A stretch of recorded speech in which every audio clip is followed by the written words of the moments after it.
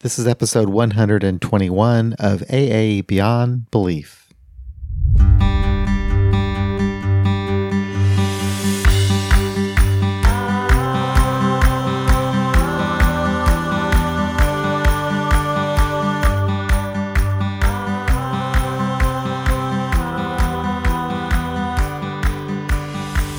Today I participated in the Secular Ontario AA Roundup held in Hamilton, Ontario. It was a great success. There were well over 100 people at the conference. People came from all over Ontario and other provinces in Canada. People came from the United States. I had a blast. I left there just feeling so happy. It was great to see old friends who I've met at previous conferences, to meet people who listened to the podcast, let me know how much it meant to them. It was just great. I'm still on a high from that. I didn't really have a podcast ready for today. So what I'm going to do is I'm going to post as a podcast a recording of the panel discussion that I did with Jeffrey Munn, Jeffrey being the author of Staying Sober Without God.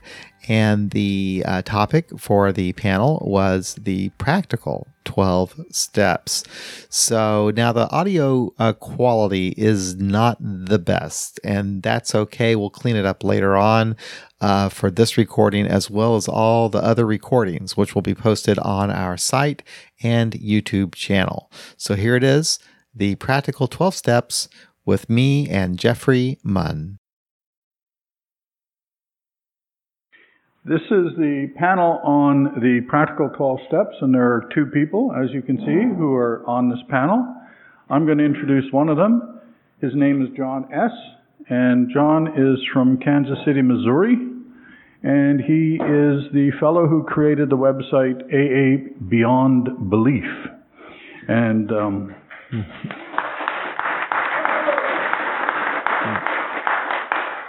that was back in 2015, and I love the site. It's got, for example, new stuff of late, a lot of poetry, news, podcasts, articles, a little bit of everything. And so that's John S., and now Diane will introduce the other fellow. Here you go. Good afternoon, everyone. Hope you're having a great day. My name is Diane. I am an alcoholic. Hi, Diane. Hi. Jeffrey Munn, yes. Jeffrey Munn is a licensed marriage and family therapist in Santa Clarita, California, where he lives with his wife and 3.5-year-old daughter. And he has been involved professionally and personally in the field of addiction recovery for over 10 years. He is also the author of this fabulous book, Staying Sober Without God. So, I read the second chapter of Staying Sober Without God on AA Agnostica. Right away, I thought, I have to get that book. I ordered it on Amazon. As soon as it came, I read it in 2 days. And after I read it, I phoned Roger and said, Roger, we have to have Jeffrey Munn at SOAR. So, wow, we didn't have very much notice, and Roger said, well, yeah, I agree with you, but I said, well, ask him, what can be the worst thing that happens? He says no, but he said yes, and we were very, very excited that on such short notice and a long way, he came from California. I'm sure he's jet-lagged. It's my great pleasure and honor to introduce Jeffrey Munn. And so, would you please help me give Jeffrey and John a warm Canadian AA welcome. Thank you.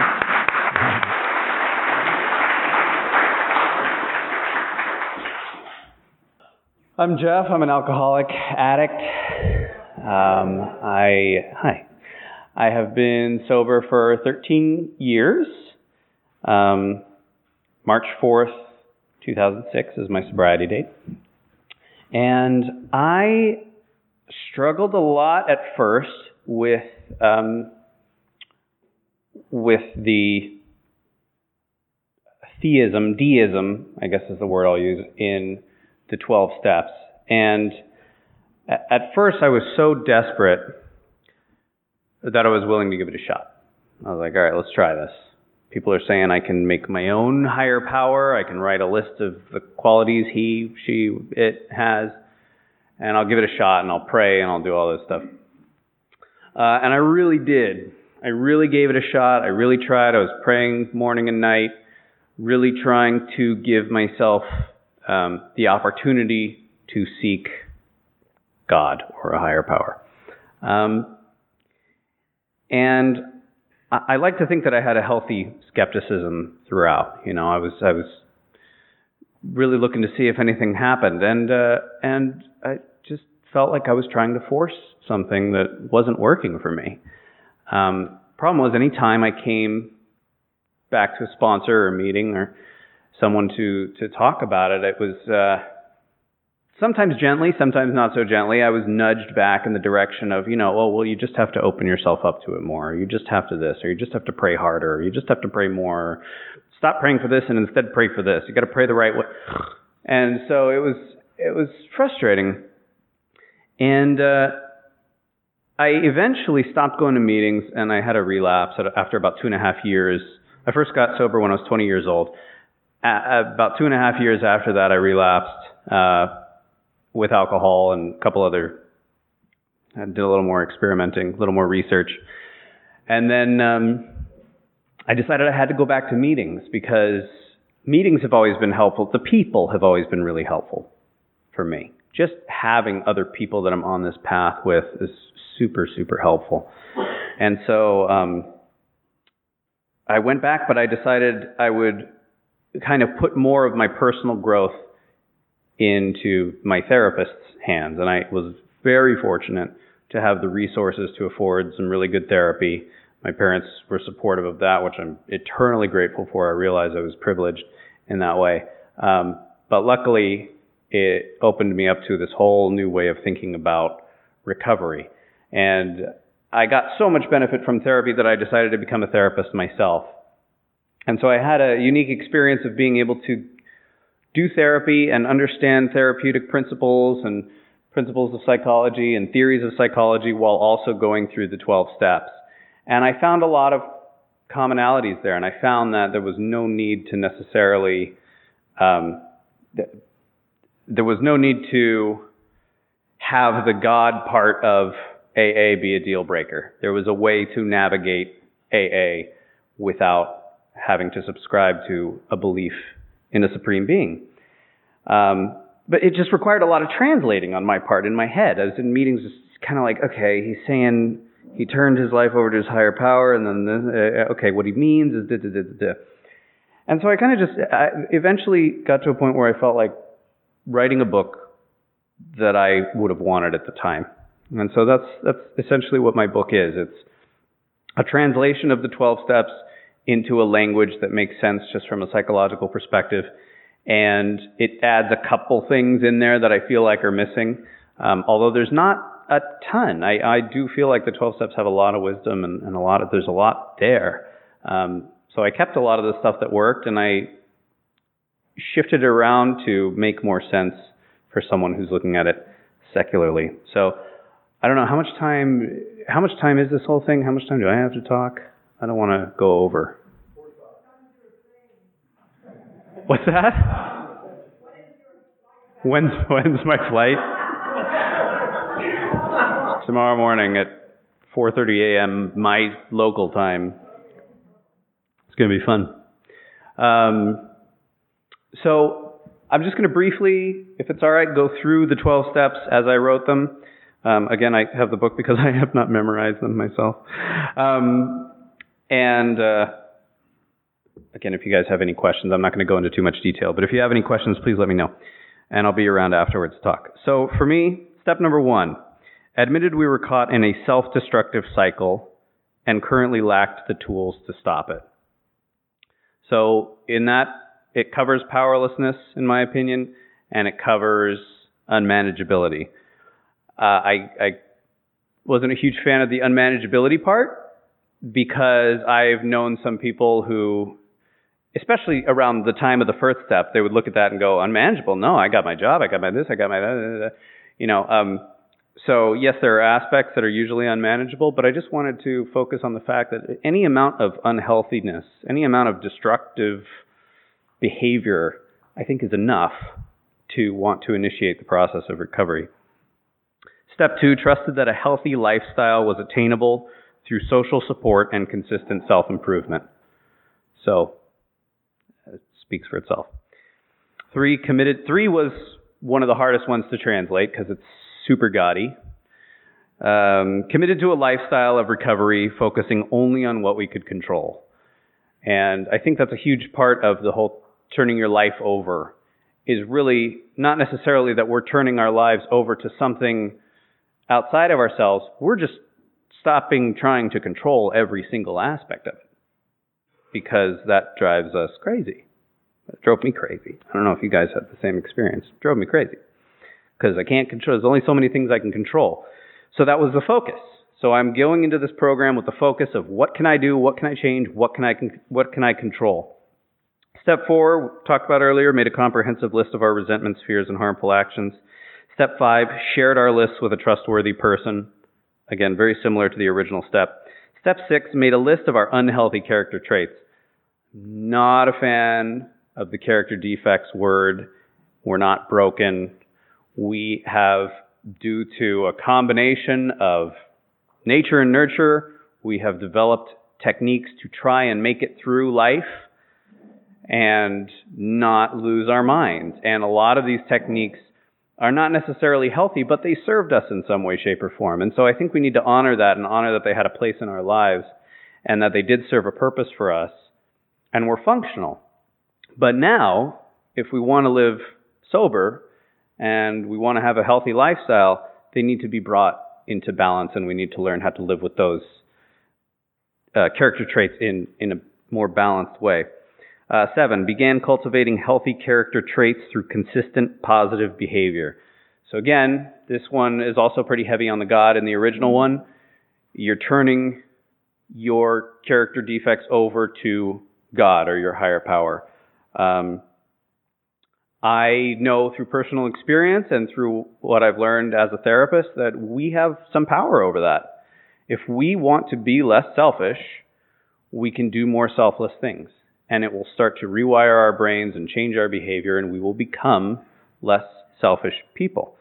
And that goes for pretty much any character defect, unhealthy character trait that you can think of. If we have a tendency to be lazy, every day, find one thing that you can do that is more productive than what you did the day before. Find something new that you can do that's productive and take some motivation. And by gradually and consistently doing that, we begin to change. It's just the nature of human behavior. We're creatures of habit, and we can create new habits. And then the new habits that we create change the way that we think and feel and relate to others. Step 8, determine the best way to make amends to those we had harmed. I think that's self-explanatory. Step 9, made direct amends to such people wherever possible, except when to do so would cause harm. That one did not need a lot of changing. It's pretty straightforward. Step 10, practice daily self-reflection and continued making amends whenever necessary. This step, for me, has just been the most crucial in terms of maintaining recovery over a period of time. It is so easy for me, if I'm not paying attention and taking the time to focus, it is so easy for me to not notice that I'm backsliding. To just kind of wake up a couple months later and be like, wow, my recovery has taken a hit.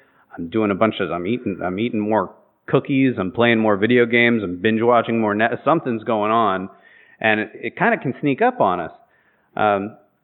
So step 10 has been just crucial in that, just throughout the day, every day, doesn't have to take very long, self-reflecting. What am I doing today to take care of myself? Have I hurt anybody today? Have I been kind? And you can reflect back to step 6 and 7. What are the character traits that you're looking to do? Have I done this today? Have I practiced generosity? Have I practiced, you name it. Step 11, we started meditating. I shortened that one quite a bit. Meditation for me has just by far been the most powerful tool in my recovery. It's the longest part of my book because I just think it's the most important. I think it plays into all of the other steps. I think we're more able to do all of the other steps if we're in a place of mindfulness. You're more able to look at your unhealthy character traits if you're aware of them, if you're in the moment and practicing presence. And then 12, sought to retain our newfound recovery lifestyle by teaching it to those willing to learn and by surrounding ourselves with healthy people. It's just about maintaining what we got by giving it away in some way, shape, or form. And I in my book, I don't focus so much on sponsorship because I truly think sponsoring somebody is it takes skill. It's not an easy thing to do. And it's not something that I think everybody is cut out to do necessarily, and that's not a judgment. It's a big responsibility. It requires some pretty significant kind of self-monitoring. You know, you have to know when to check yourself and not impose your, and let people go. Not all, many of us have caretaker streaks in us, and that can get kind of tapped into when we're sponsoring. So I like to focus on just service. What can you do to help somebody else in or out of program? What can you do that will make somebody else's day better? What can you do and that also, can go into step 6 and 7 a little bit. It's just practicing thinking about other people throughout the day, even if it's just like, I tell some people to set an alarm on their phone. Just every day at like 1 o'clock, think about something you can do for someone else. And then eventually it will become a little bit more automatic, and then maybe, it'll start to happen naturally, and then, yay, we aren't as selfish as we were before.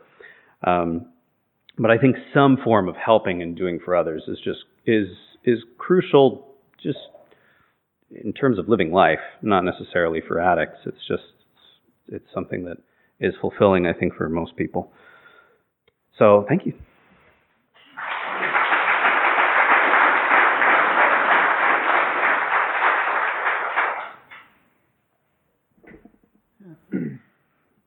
Hi, I'm John. I'm an alcoholic. Thank you for inviting me here. It's an honor. I was a little bit nervous when Roger said, would you like to talk about the 12 steps, secular 12 steps? And a little intimidated by it because for 25 years, I didn't even know you could do anything different with the steps than the way they presented them to me. And what I learned about thinking about the steps differently, I learned from many of you who are sitting in this audience.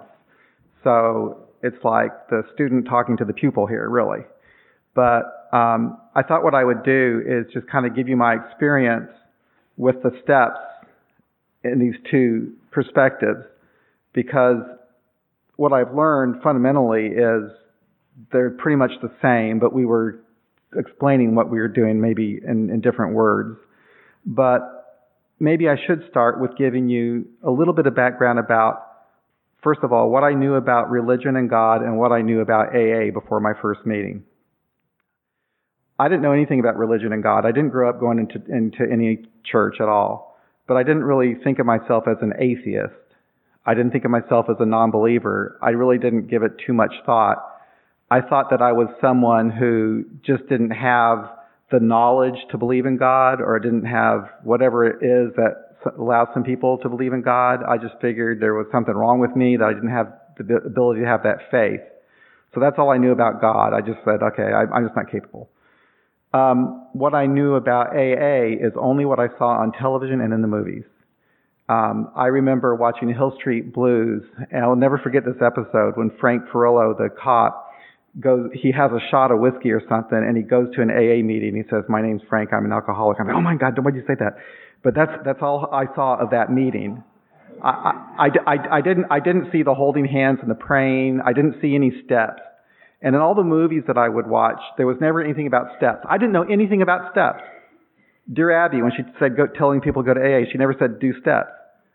So when I got there, it's kind of complex because the steps gave me hope and disturbed me at the same time. The first step I thought was a really good description of where I was at in my life. I was okay with that. But I did notice God everywhere, and they had the traditions up there too. And but I didn't let that deter me from that initial hope that I felt. And at the end of the meeting, someone gave me one of those little cards that had the 12 steps written on them. And I was so excited because I had a plan. And I needed a plan. And I'll never forget, it was a rainy night, and I drove my car to a payphone. We had payphones then. And I called my brother in Florida, and I said, Bill, I got to read you this. And I read him the 12 steps from that card because I was so excited about having this. I said, this is what I'm going to do. So I didn't know how to do it, but I knew that you had a book, and I was excited about getting this book because I figured that that book would help me figure out how to do these things. And I was disappointed with the book. It was different than what I thought it might be. It was very mystical. But what I did, without really realizing it, I kind of conformed to what my group was doing. And what my group did is they studied that book and they worked the 12 steps through that book. And that meant, we would read, we'd talk and relate our experiences as it relates to the book. We'd get on our knees and pray. We did all that stuff. So that was my experience with the steps. I don't know what I was. I was a regular AA guy. And that was my experience for 25 years. And that's what I do with other people. Let's get down on our knees and pray. That's what we did, right? So after 25 years of this, I realized that I am an atheist. And it was there that I learned that there is another way of looking at the steps. And one of the first things I did is I went to that big book and I started taking out all the God stuff. And underneath that was what the big book says it is, a practical program of action. These are practical steps. So I was very comfortable with that. And I would go to my home group with this new outlook that, hey, you don't really need God. And it didn't go over real well with a lot of people.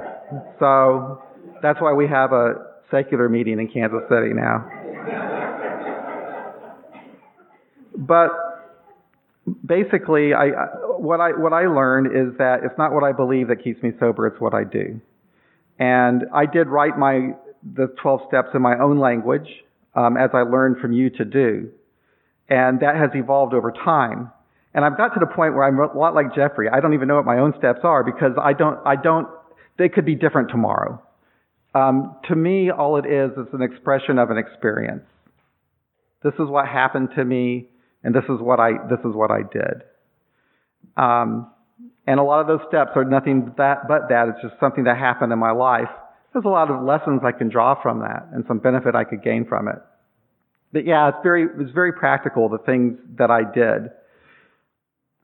I have detractors, and they'll tell me that, oh, you got sober in regular AA, Yeah, but it wasn't the praying or anything that was keeping me sober. It was the other people in the room, and it was the things that I was doing for my own mental health.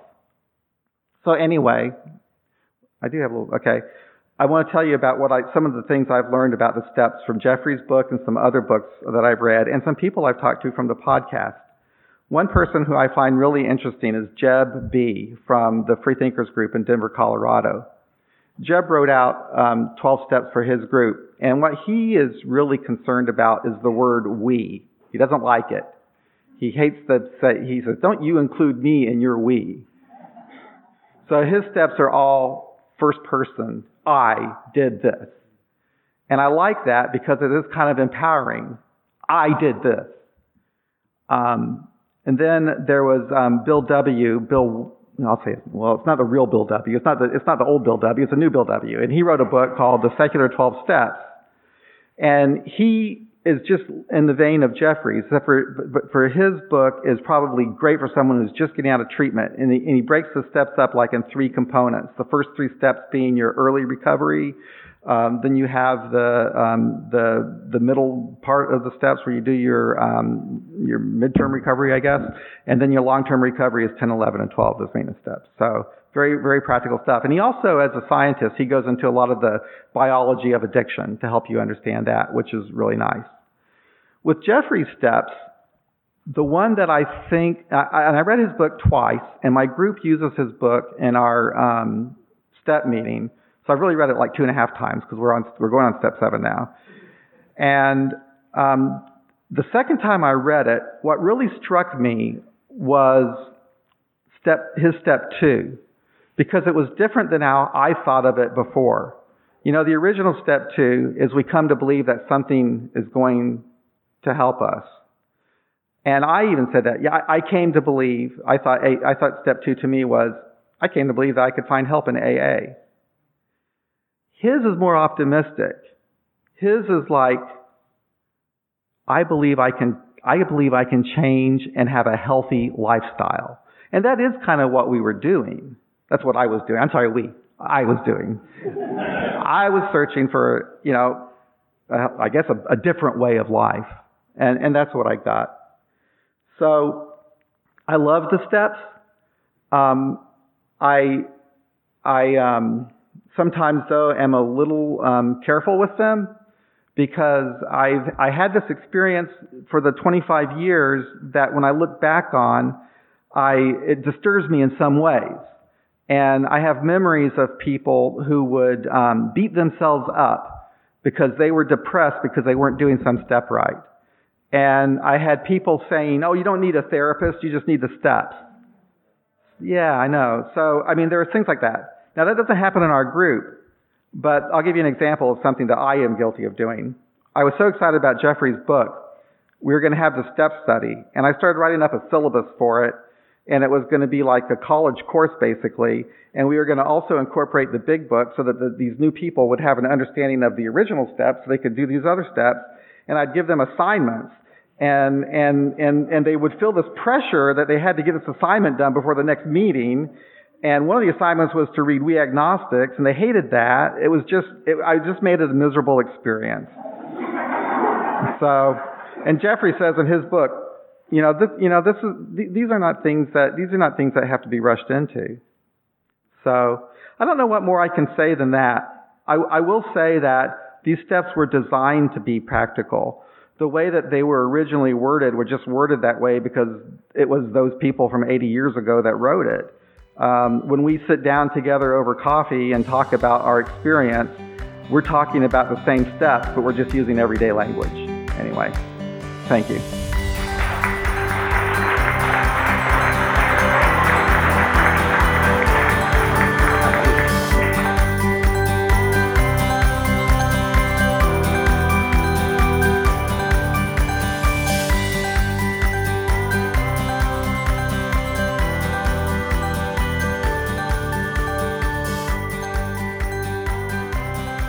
Well, that concludes another episode of AA Beyond Belief. Thank you for listening. If you would like to support our site and podcast, there are a couple of ways you can help out. You can post a review on iTunes, hopefully a favorable one. You can help us out financially with either a recurring or one-time contribution. You can do this by setting up a small recurring contribution at our Patreon page, which you can find at patreon.com/AA Beyond Belief, or through PayPal at paypal.me/AA Beyond Belief. And you can always just visit our site, aabeyondbelief.org, and click on the donate button. Thanks again for listening. We'll be back again real soon with another episode of AA Beyond Belief.